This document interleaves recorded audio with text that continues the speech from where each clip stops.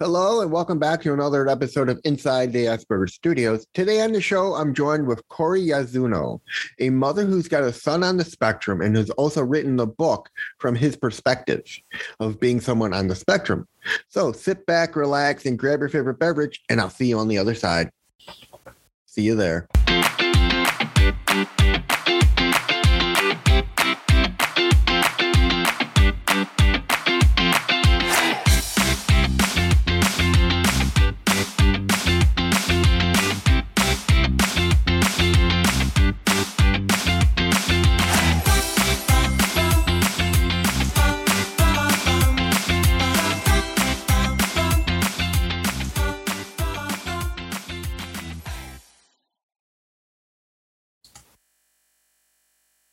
Hello and welcome to another episode of Inside the Asperger Studios. Today I'm joined with Kuri Yasuno, a mother who's got a son on the spectrum and an author. Welcome to the show, Kuri.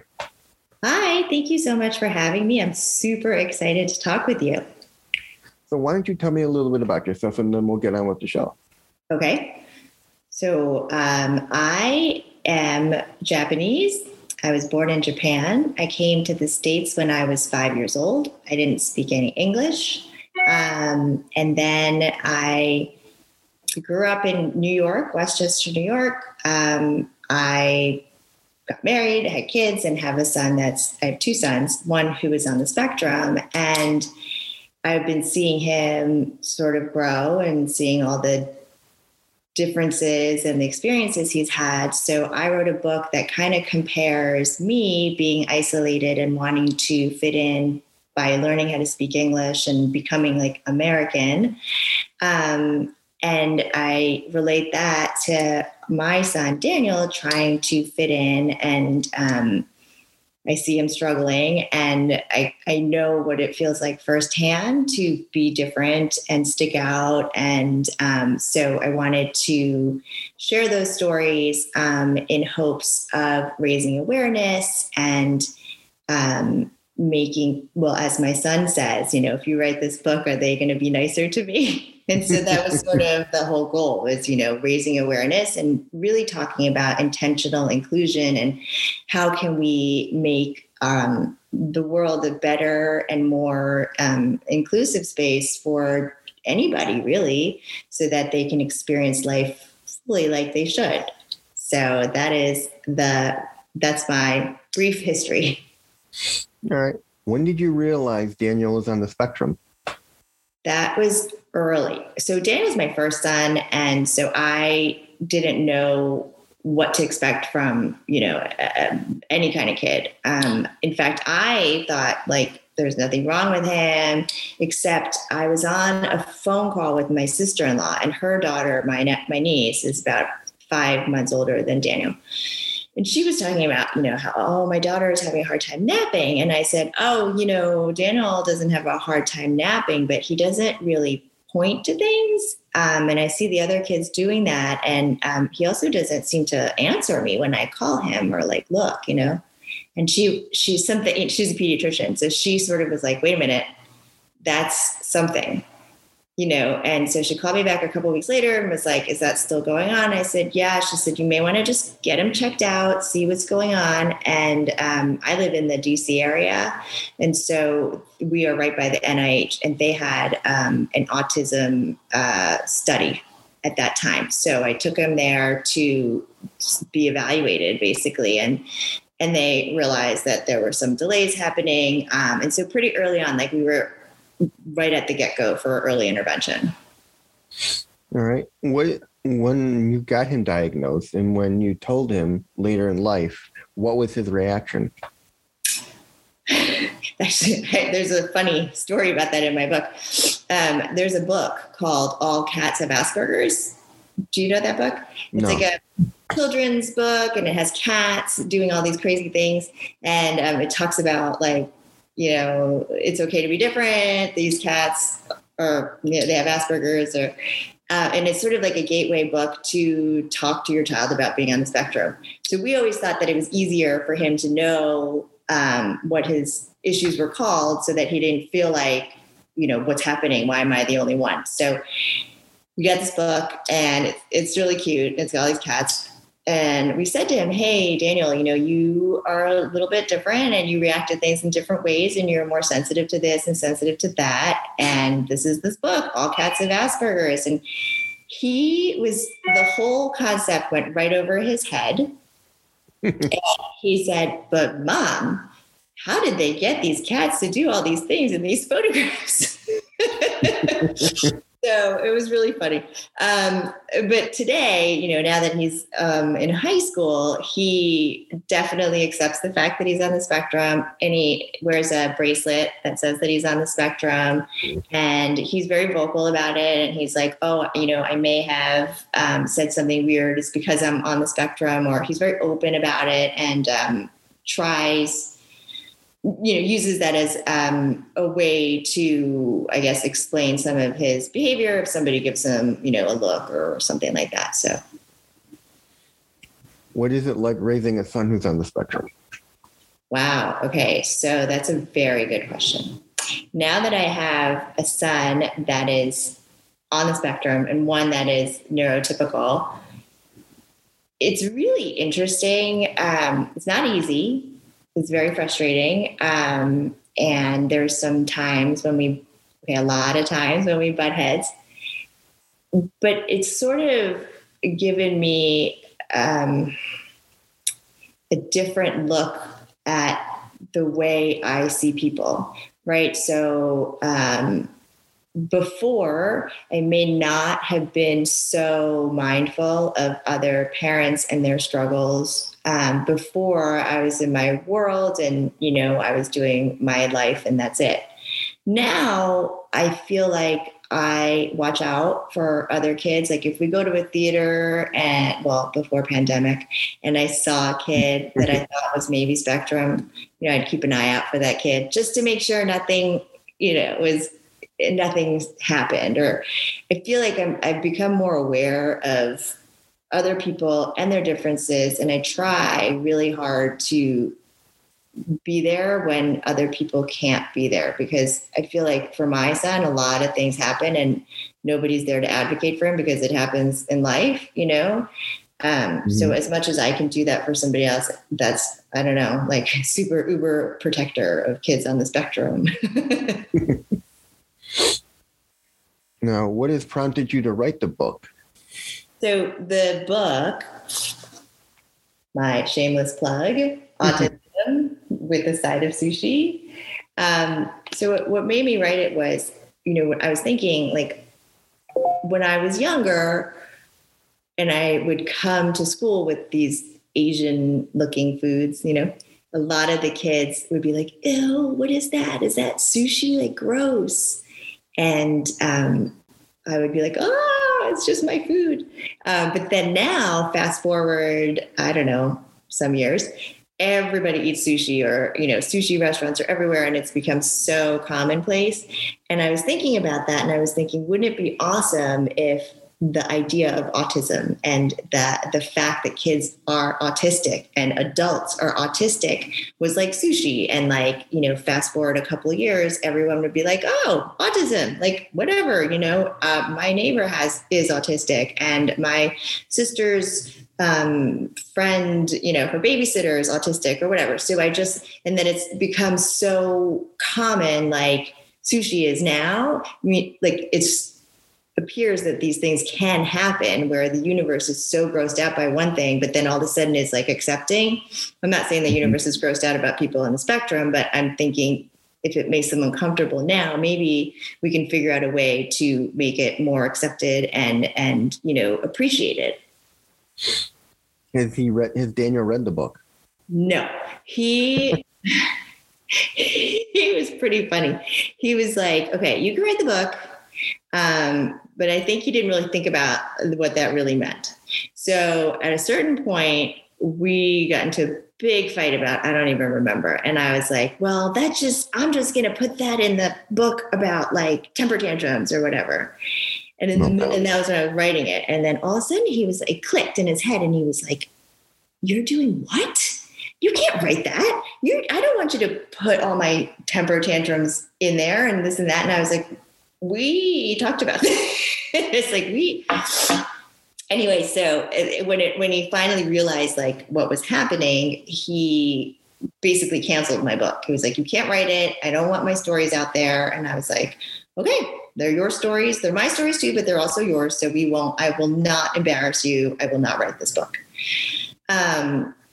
And then we kind of like calmed down and we started talking about it. And I was saying how, it's really helpful to other parents and other people to learn about like how normal it is. Like we live a normal life, you're on the spectrum, but like we eat breakfast, we eat lunch, we have tantrums, whatever. And so he went through the book with me and was like, no, no. Okay, you can tell this story. No. And then after I got his like second approval and I rewrote like the rest of the book, then he was okay with it. But, he doesn't particularly love to read. So he was like, I'm not reading it. And I said, that's fine. All right. Has he found his hyper focus? He's found a few. I think he really, really, really, really loves Disney World. That is his passion. He loves Disney World. And it's hard because this is going to sound like a gross generalization, but a lot of the kids that we interact with that are on the spectrum that are 16, they're like really into Legos or like really into video games or really into Pokemon. All of these things that Daniel's not into. So even within the spectrum, I have this child who's unique, right? So he lives Disney World. He loves going there. He loves the rides. He loves recording the rides in 3D. He loves making those rides available on his YouTube channel for kids that, also are into Disney. He likes the movies. He likes the songs, but mostly he likes Disney World and the rides and that kind of like full immersion experience, the ride, being on the ride with the pictures and the characters and, so, and he also likes Hershey, that kind of like amusement parks, but mostly Disney. Well, I mean, he's not alone. I mean, I'm not big into a lot of things either. And I have a plethora of different interests, but not Legos, not computers. Yeah. I'm not good at programming, so I mean, I don't know. My special interest might just be my podcast, though. But he's not alone. There are a lot. Tell him he's not alone with the Disney love. I had a cousin who had passed away. She was huge into Disney. The fact that her wedding had incorporated Disney characters and stuff like that, but she was a huge Disney lover. Yeah. And there are people, every time I go to Disney, I always ask the people that work there, like, hey, would this be a good place for my son to work one day? That would be like his dream. And he wants to like create rides and stuff. So. How does he handle being on the spectrum himself? I think he has a hard time with it. I think he's a teen. And life is hard for teenagers, right? I think we were just talking about before how it's an invisible disability. Mm-hmm. And so, Daniel is an upbeat, sweet kid. He's like really good at music and he has perfect pitch and he's like doing his life and living his, everything he wants to do. And all of a sudden there's like a hiccup, because he doesn't know what he did, but somebody else is offended or affected or something about something Daniel did, right? Whereas in Daniel's mind, he's just doing life. And so when these not little, sometimes big situations occur, he's really confused. Like, what just happened? And I think that on many levels, that's frustrating, right? Because if you don't know what you did and all of a sudden somebody's upset with you, even if you weren't on the spectrum, that's very upsetting. And then there's all these nuances and like social rules and stuff that's not written down and you're just supposed to know them. Like that's tough. That's tough to navigate. And it's also not something you think about asking. It's not like I know these are the things I need to teach you before you go out in the world. It's only when we have a hiccup that I'm like, oh, I didn't know, and so I think that it's a struggle, but at the same time, he's like an amazing musician, and he like loves to make these video clips, and he has all these abilities, and he can like hear the differences between a new metro and an old metro coming down the tracks, Wow. That kind of, and so like he has all these special skills, and he shines in those areas. And then, like I said, it's like out of nowhere, something happens, and we just never know what to expect, when to expect it, and then how to deal with it. I mean, that kind of reminds me of one of my friends. I mean, he's got this really hypersensitive taste. He's able to literally eat something or even drink bottled water and be able to tell you the differences between the bottled water. Wow. That hearing he's got with the metros, that's part of his autism. Yes. It's like with me, I have a heightened sense of hearing, but not like that.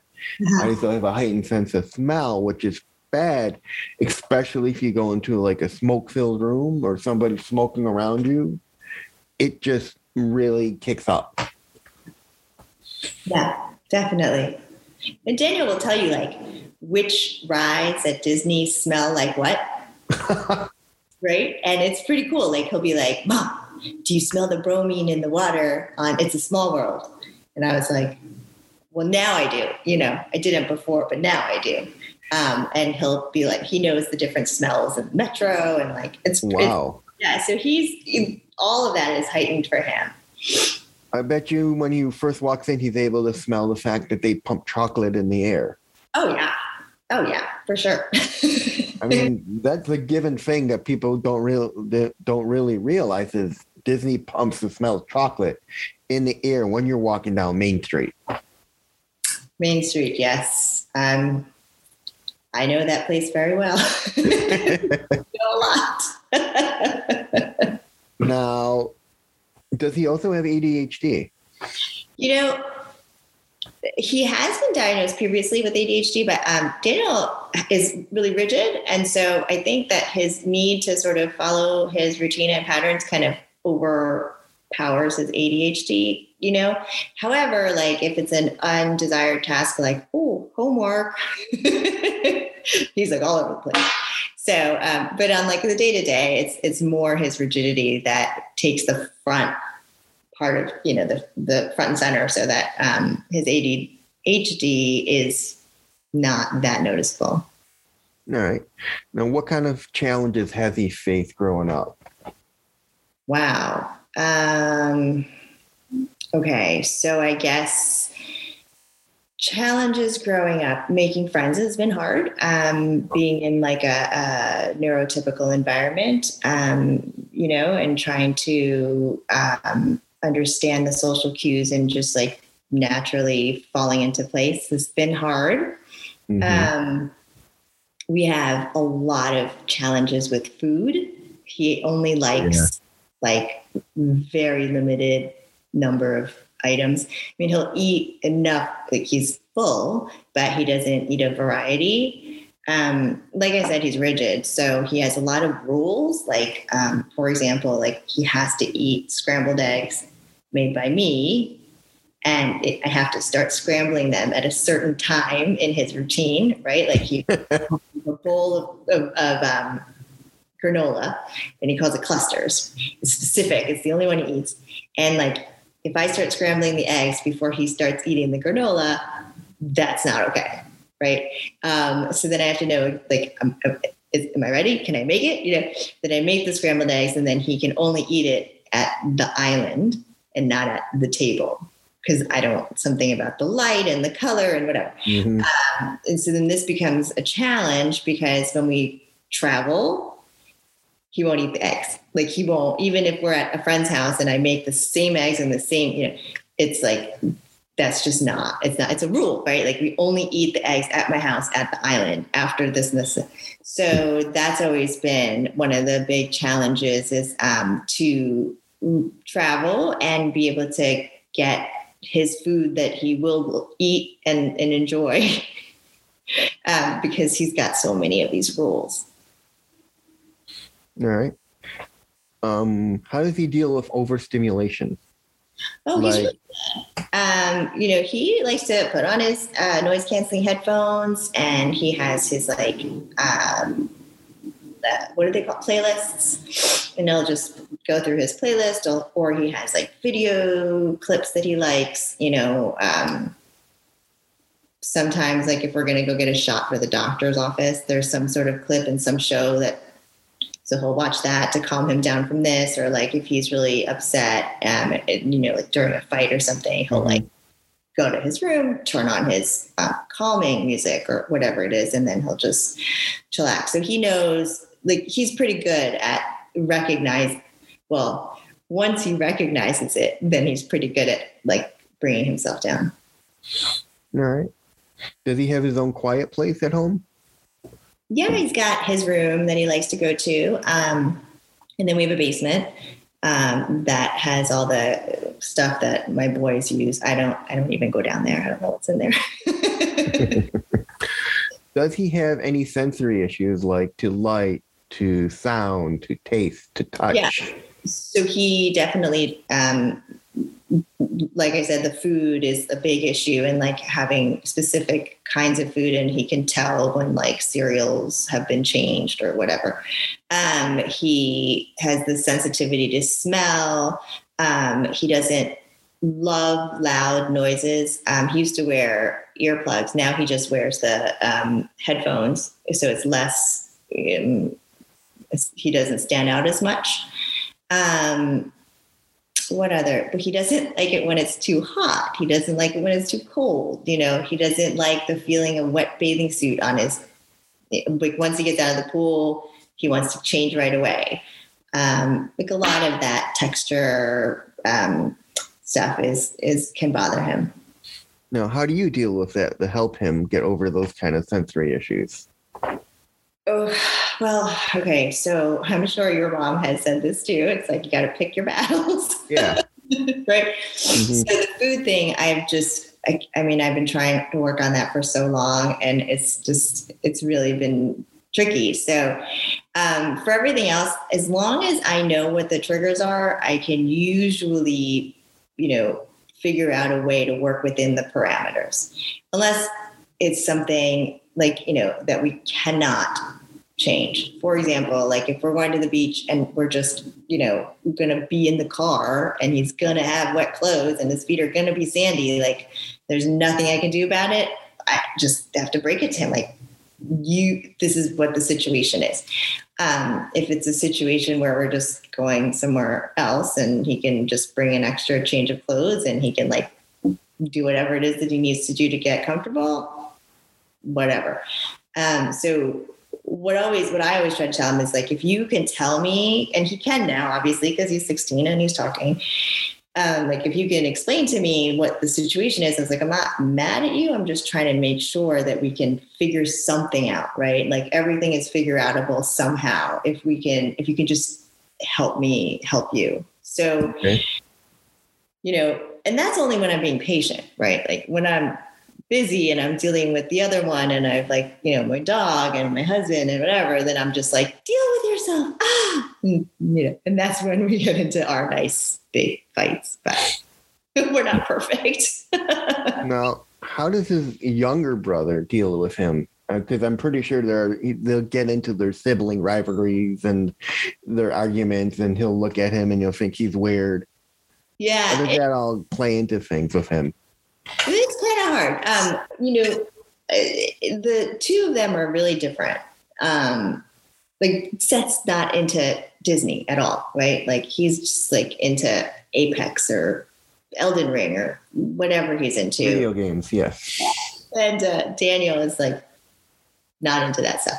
So in terms of growing up, I think when they were little, they were like really, because they're close in age, they were like buddies, and like, there was nothing wrong with that. It was great. Like they were small together and they like did all kinds of stuff together.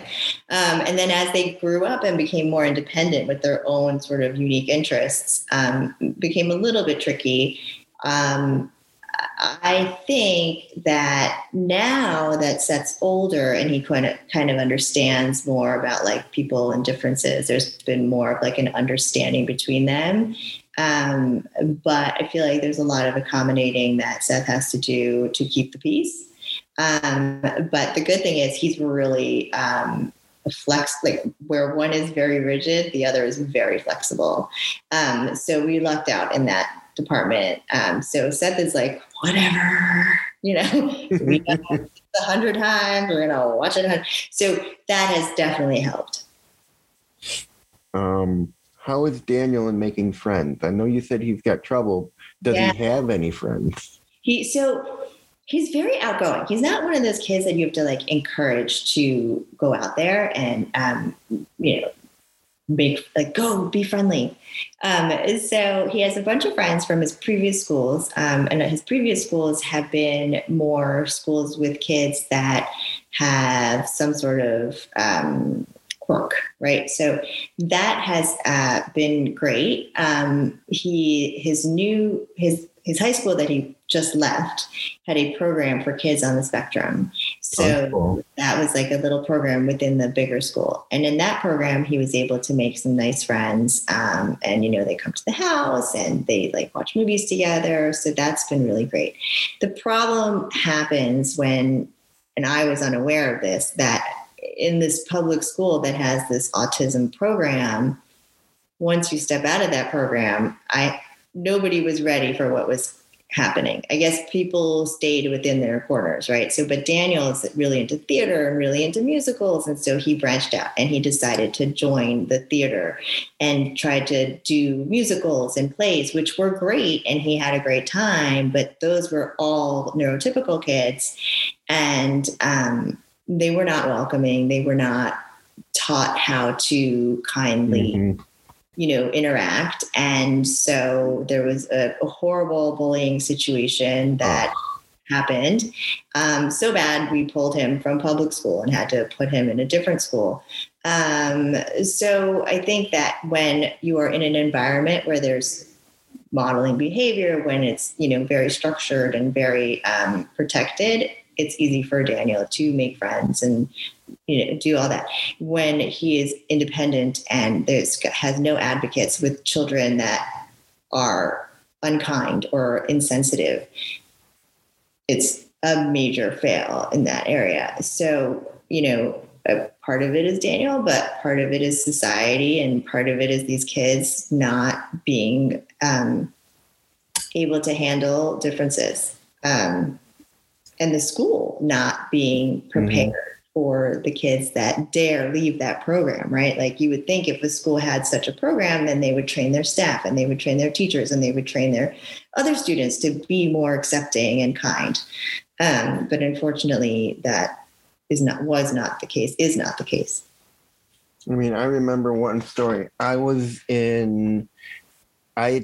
tried a semester in Columbia College here in Chicago, our theater school.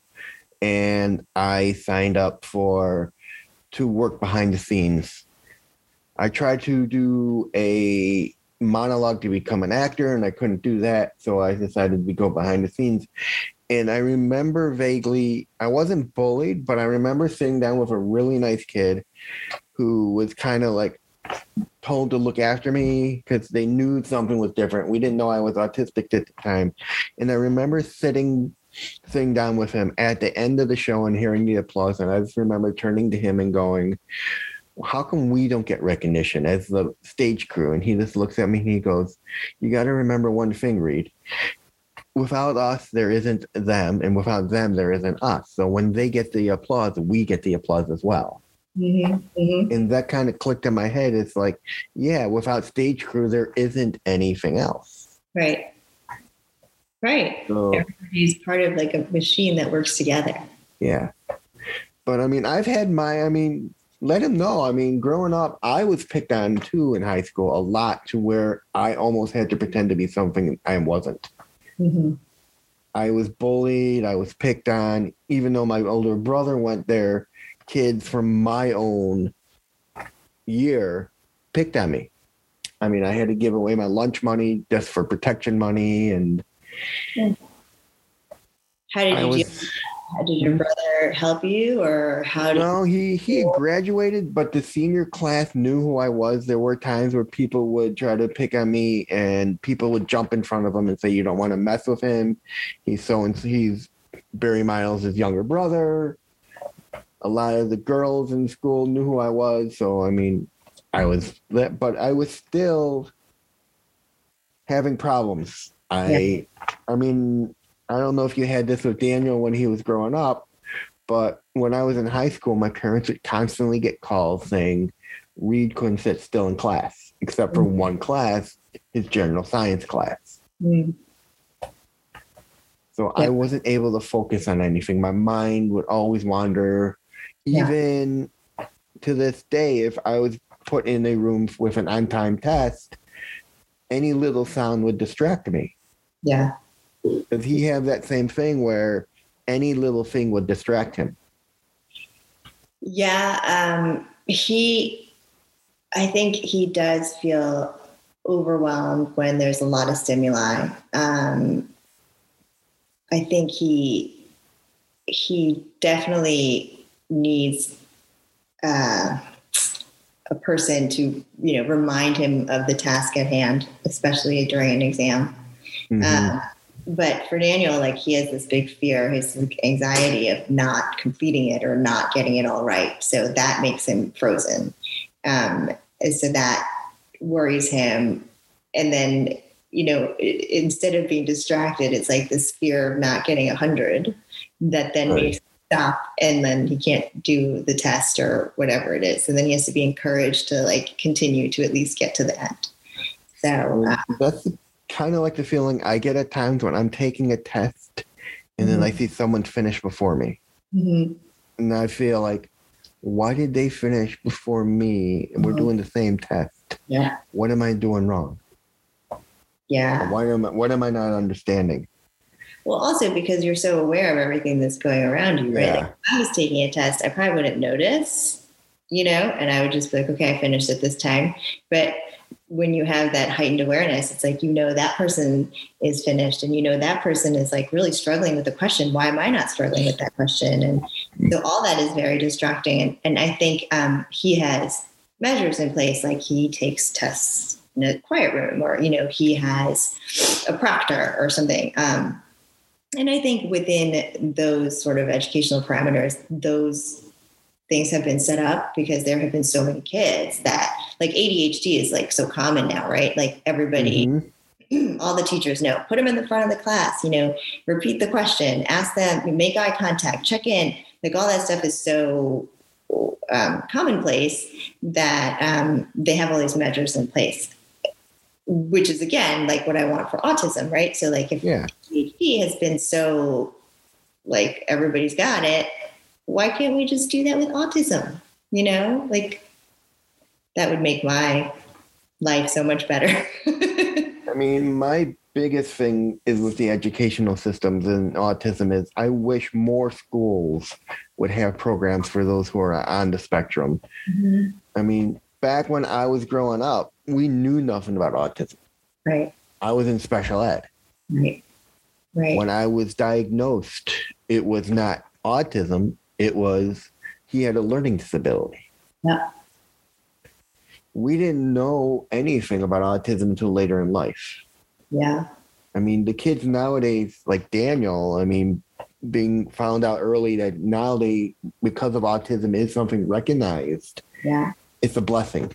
Yeah. I think we're in a good time for it. I think there's been a shift.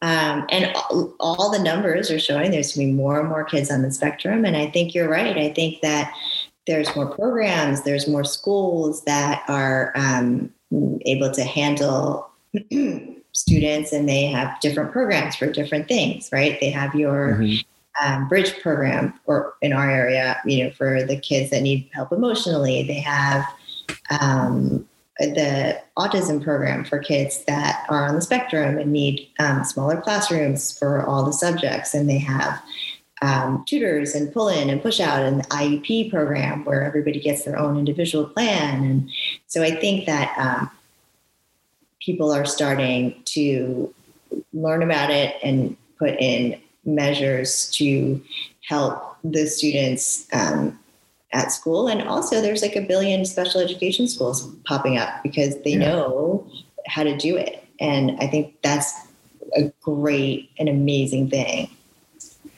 I mean, what blows my mind is things are now just coming up with autism in the US, but if you look to Europe and all these other countries, they're way ahead of us in treating autism and having special programs for autism.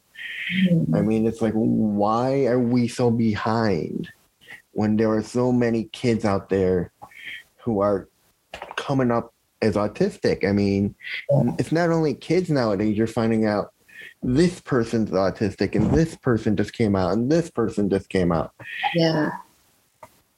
It's like, I don't know. I mean, how old were you when you were diagnosed and how did that I was in my 20s. Okay. It took my mother's cousin, who's a lawyer, noticed that I had traits and told my mom. My mom's other cousin, who's a psychologist, said, I think he's on the high end of the spectrum. And we applied twice for Social Security SSI and got denied. And then my mom's like, that's it. I'm going to hire a law firm, a disability law firm. And they literally said, you're going to be denied twice because they're going to say you're going to be able to do menial labor. Because they know nothing about autism, about the fact that my biggest problem is I have trouble working with people because I tend not to say the wrong thing. And that gets me in trouble. So the third time we had a lawyer from the firm and she sat down and we explained, I sat down, she's like, okay, we're going to go in front of this judge. And what's going to happen is he's going to talk to you, and then they're going to have a woman from the vocational center come and try to point out different jobs you can do. And it's your job to say why you can't do those jobs. And my mom literally sat there and said, you can't do this because you're working with people. You can't do that. You're working with people. Any one of those jobs on that list, you're working with people. So it sounds like your mom has been your biggest supporter and advocate. Yeah. Yeah. My mom has been a huge advocate of mine to literally, she's the one that pushed me to do the blog, the podcast, just like you and your book with Daniel. You're pushing him to advocate for himself. Yeah. So people recognize who we are as a person. Yeah. Well, I love that you said that she was the first person you interviewed on your podcast. That made me so happy. Well, actually, she's not the first person I interviewed. I did interview a mother who has... Maybe I misread that. I interviewed a mother who had 2 kids on the spectrum and their husband was on the spectrum. Okay. Wow. And the daughter who wasn't on the spectrum. So it was... I mean, I've had many parents like you who have kids on the spectrum but aren't on the spectrum. So it's how they see life through their eyes. Yeah. Yeah. I wonder so what do you think? I wonder if I were on the spectrum, I would be able to understand Daniel in a different way. Like, do you feel that way with your mom, or do you think that? I think if my mom, it was my mother or my father, if my mother was on the spectrum, I think she would understand me a little bit better. Right. She'd know why I think the way I do. I think my father was the one who was on the spectrum, but we really didn't know. I mean, he had trouble with spelling and other things. But back in his day, there wasn't any kind of diagnosis for anything. Yeah. Interesting. But how is he doing today? He's good. He started his new school and, he doesn't love it yet. It's only been like a week or 2. But every day he's like, I'm getting used to it. And we're just trying to help him move on and, learn from it and mostly just finish the school year so we can take a break. Summer is good that way, right? We get a nice big break. And I think those are really important for our kids to just, I mean, I do feel that structure is really good to have some place to go every day. But also just having a nice break can help reset. And it's a lot. It's a lot to keep together during the day at school. And then, you just, I forget how hard it is because at his old school, they used to have this thing, it was like special visit day or whatever. And the parents the parents were invited to spend the day with the kids. And so I would go and I would be in school again from 8 to 3 with the, lunch break. And I have to say, I was exhausted, and I'm not out of shape or anything. I was just really exhausted mentally and like physically, and I just wanted to go home and like lay down. And so if I'm like that, it's amazing what all these kids have to do day after day after day. I mean, maybe you build up some sort of stamina because this is what you're used to. But it was just tough. So I'm really looking forward to him finishing the school year, hopefully with a success and, a high note somewhere. And then we can tackle the next year, whatever comes our way. Now, how did he handle the pandemic with being cooped inside? Because I know I've had a couple of parents I've talked to, and they said it was a change for them. Yeah, so that was tough. It was tough for everyone, I think, just limited activity, just being in the house all the time and like staring at each other. My husband was working from home. I was home all the time with the kids. I think we were really lucky because we have separate areas that the kids can go to. So like my son, Daniel, was in the dining room and my other one was in the kitchen with me, or, so there was like enough space to spread out. Thank goodness. It was interesting in that for school, they had a nice structure and they just did it A days and B days and, Zoomed every day. And, it was very like set up that way.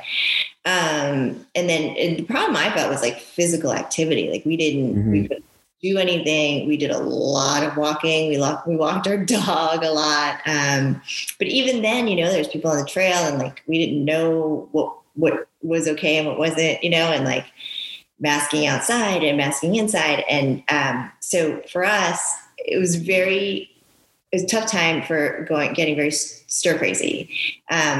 But as for the academics and stuff for him, he likes structure and order and patterns. And so that didn't really become a problem, which was really lucky for us. And then we didn't get a pandemic dog, but we had a dog from like 2 years before. So that saved us too, right? We got to walk the dog. The dog is bored, so that was another benefit. And then I tried to get the kids to go running on the trail. And so we did a little bit of that. And Daniel likes to bike ride, so he did a lot of bike riding. That's good. I mean, I felt that the pandemic was hard for most of us on the spectrum because it was like you go out, you go to school, you have your activities, and all of a sudden, boom, you stuck in your home. You got to do everything on your computer. You have a more rigid timeline.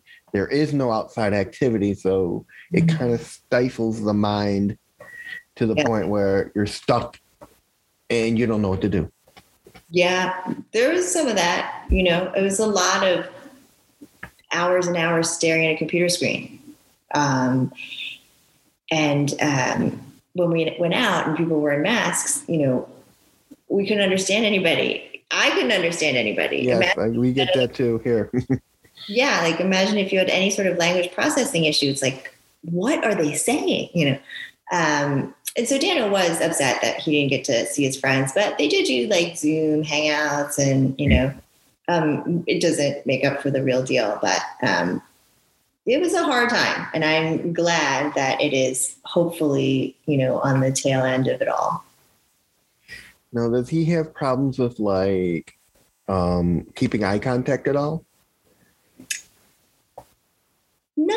as much. He doesn't really have an eye contact issue so much as sometimes I just don't know who he's talking to, because he'll just start talking. And I'm like, wait, was that question for me, for dad? Like, who are you talking to? But that's more. But if somebody were to look at him, with Daniel, you wouldn't even know he was quirky until you were like 7 sentences into the conversation. And then you're like, that was weird. So, yeah, the eye contact used to be a thing, but he sort of picked up on that and has tried to make more contact. That's good. Let him know he's not alone. I'm also myself an extrovert, and I love going to parties. I mean, my sister-in-law's got a huge family, so we do all the holidays, but I tend to get exhausted by the end of a party. Does he have that same issue where you go out to, say, a family barbecue or holidays of family, he comes home, he's like wiped out? Yeah.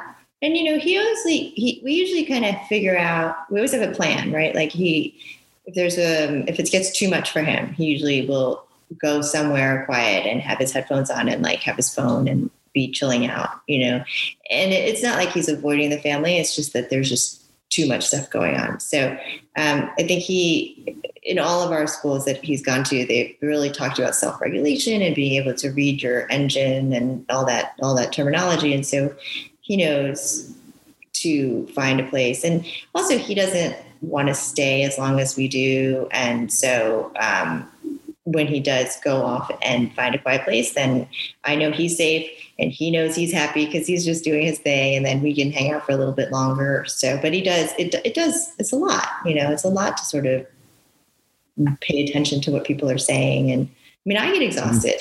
Yeah. Now, does he have any idea what he wants to be when he grows up? Does he have an idea of occupation for himself? Well, he was going to work at Disney, and I think what he would really like to do is develop roller coaster or theme ride. No, not roller coasters. I think it's theme rides. Very immersive experiences, or redo some of the rides with his, interpretations, or, make them better this way or that way. So I know that that's something he wanted to do, is work for Walt Disney. Hey, shout out Walt Disney. So he wants to be an Imagineer. Yeah, I think so.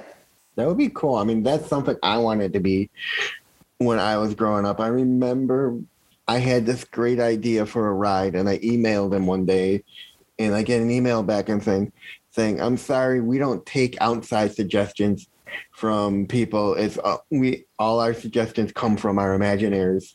Mm-hmm. So if you want to help, please apply to become an Imagineer. Okay. Yeah. So maybe that's what he can do, That would be fun. Yeah. But anyway, that was Kuri Yasuno, a mother who's got a son on the spectrum, and an author. Thank you very much, Kuri. Sure. If you want to find me online, you can find me at Kuri Yasuno, KuriYasuno.com, and on Instagram too.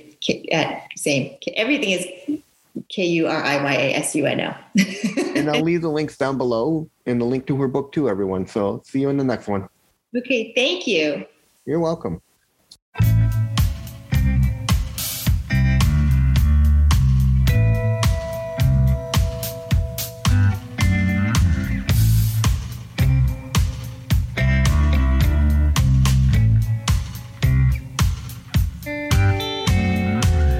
I miss the way things used to be. I'm no big fan of now.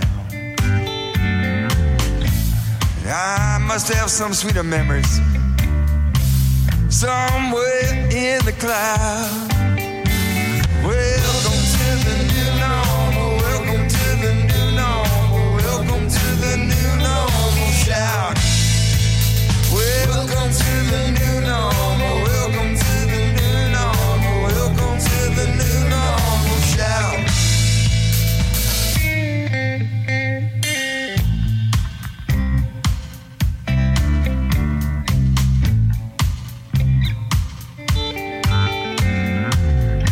Gonna miss all you used to be. Gonna miss all you had. Consigned to the dustbins of history, like opinions from your dad. Welcome to the new normal. Welcome to the new normal. Welcome to the new normal. Shout. Welcome to the new normal. Welcome to the new normal. Welcome to the new normal. Shout.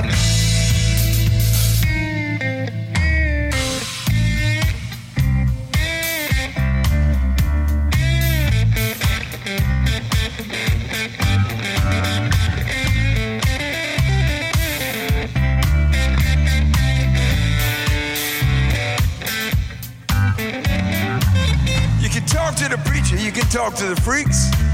You can talk to just about anybody you happen to meet. It ain't what it was, and it is what it is. Time to move.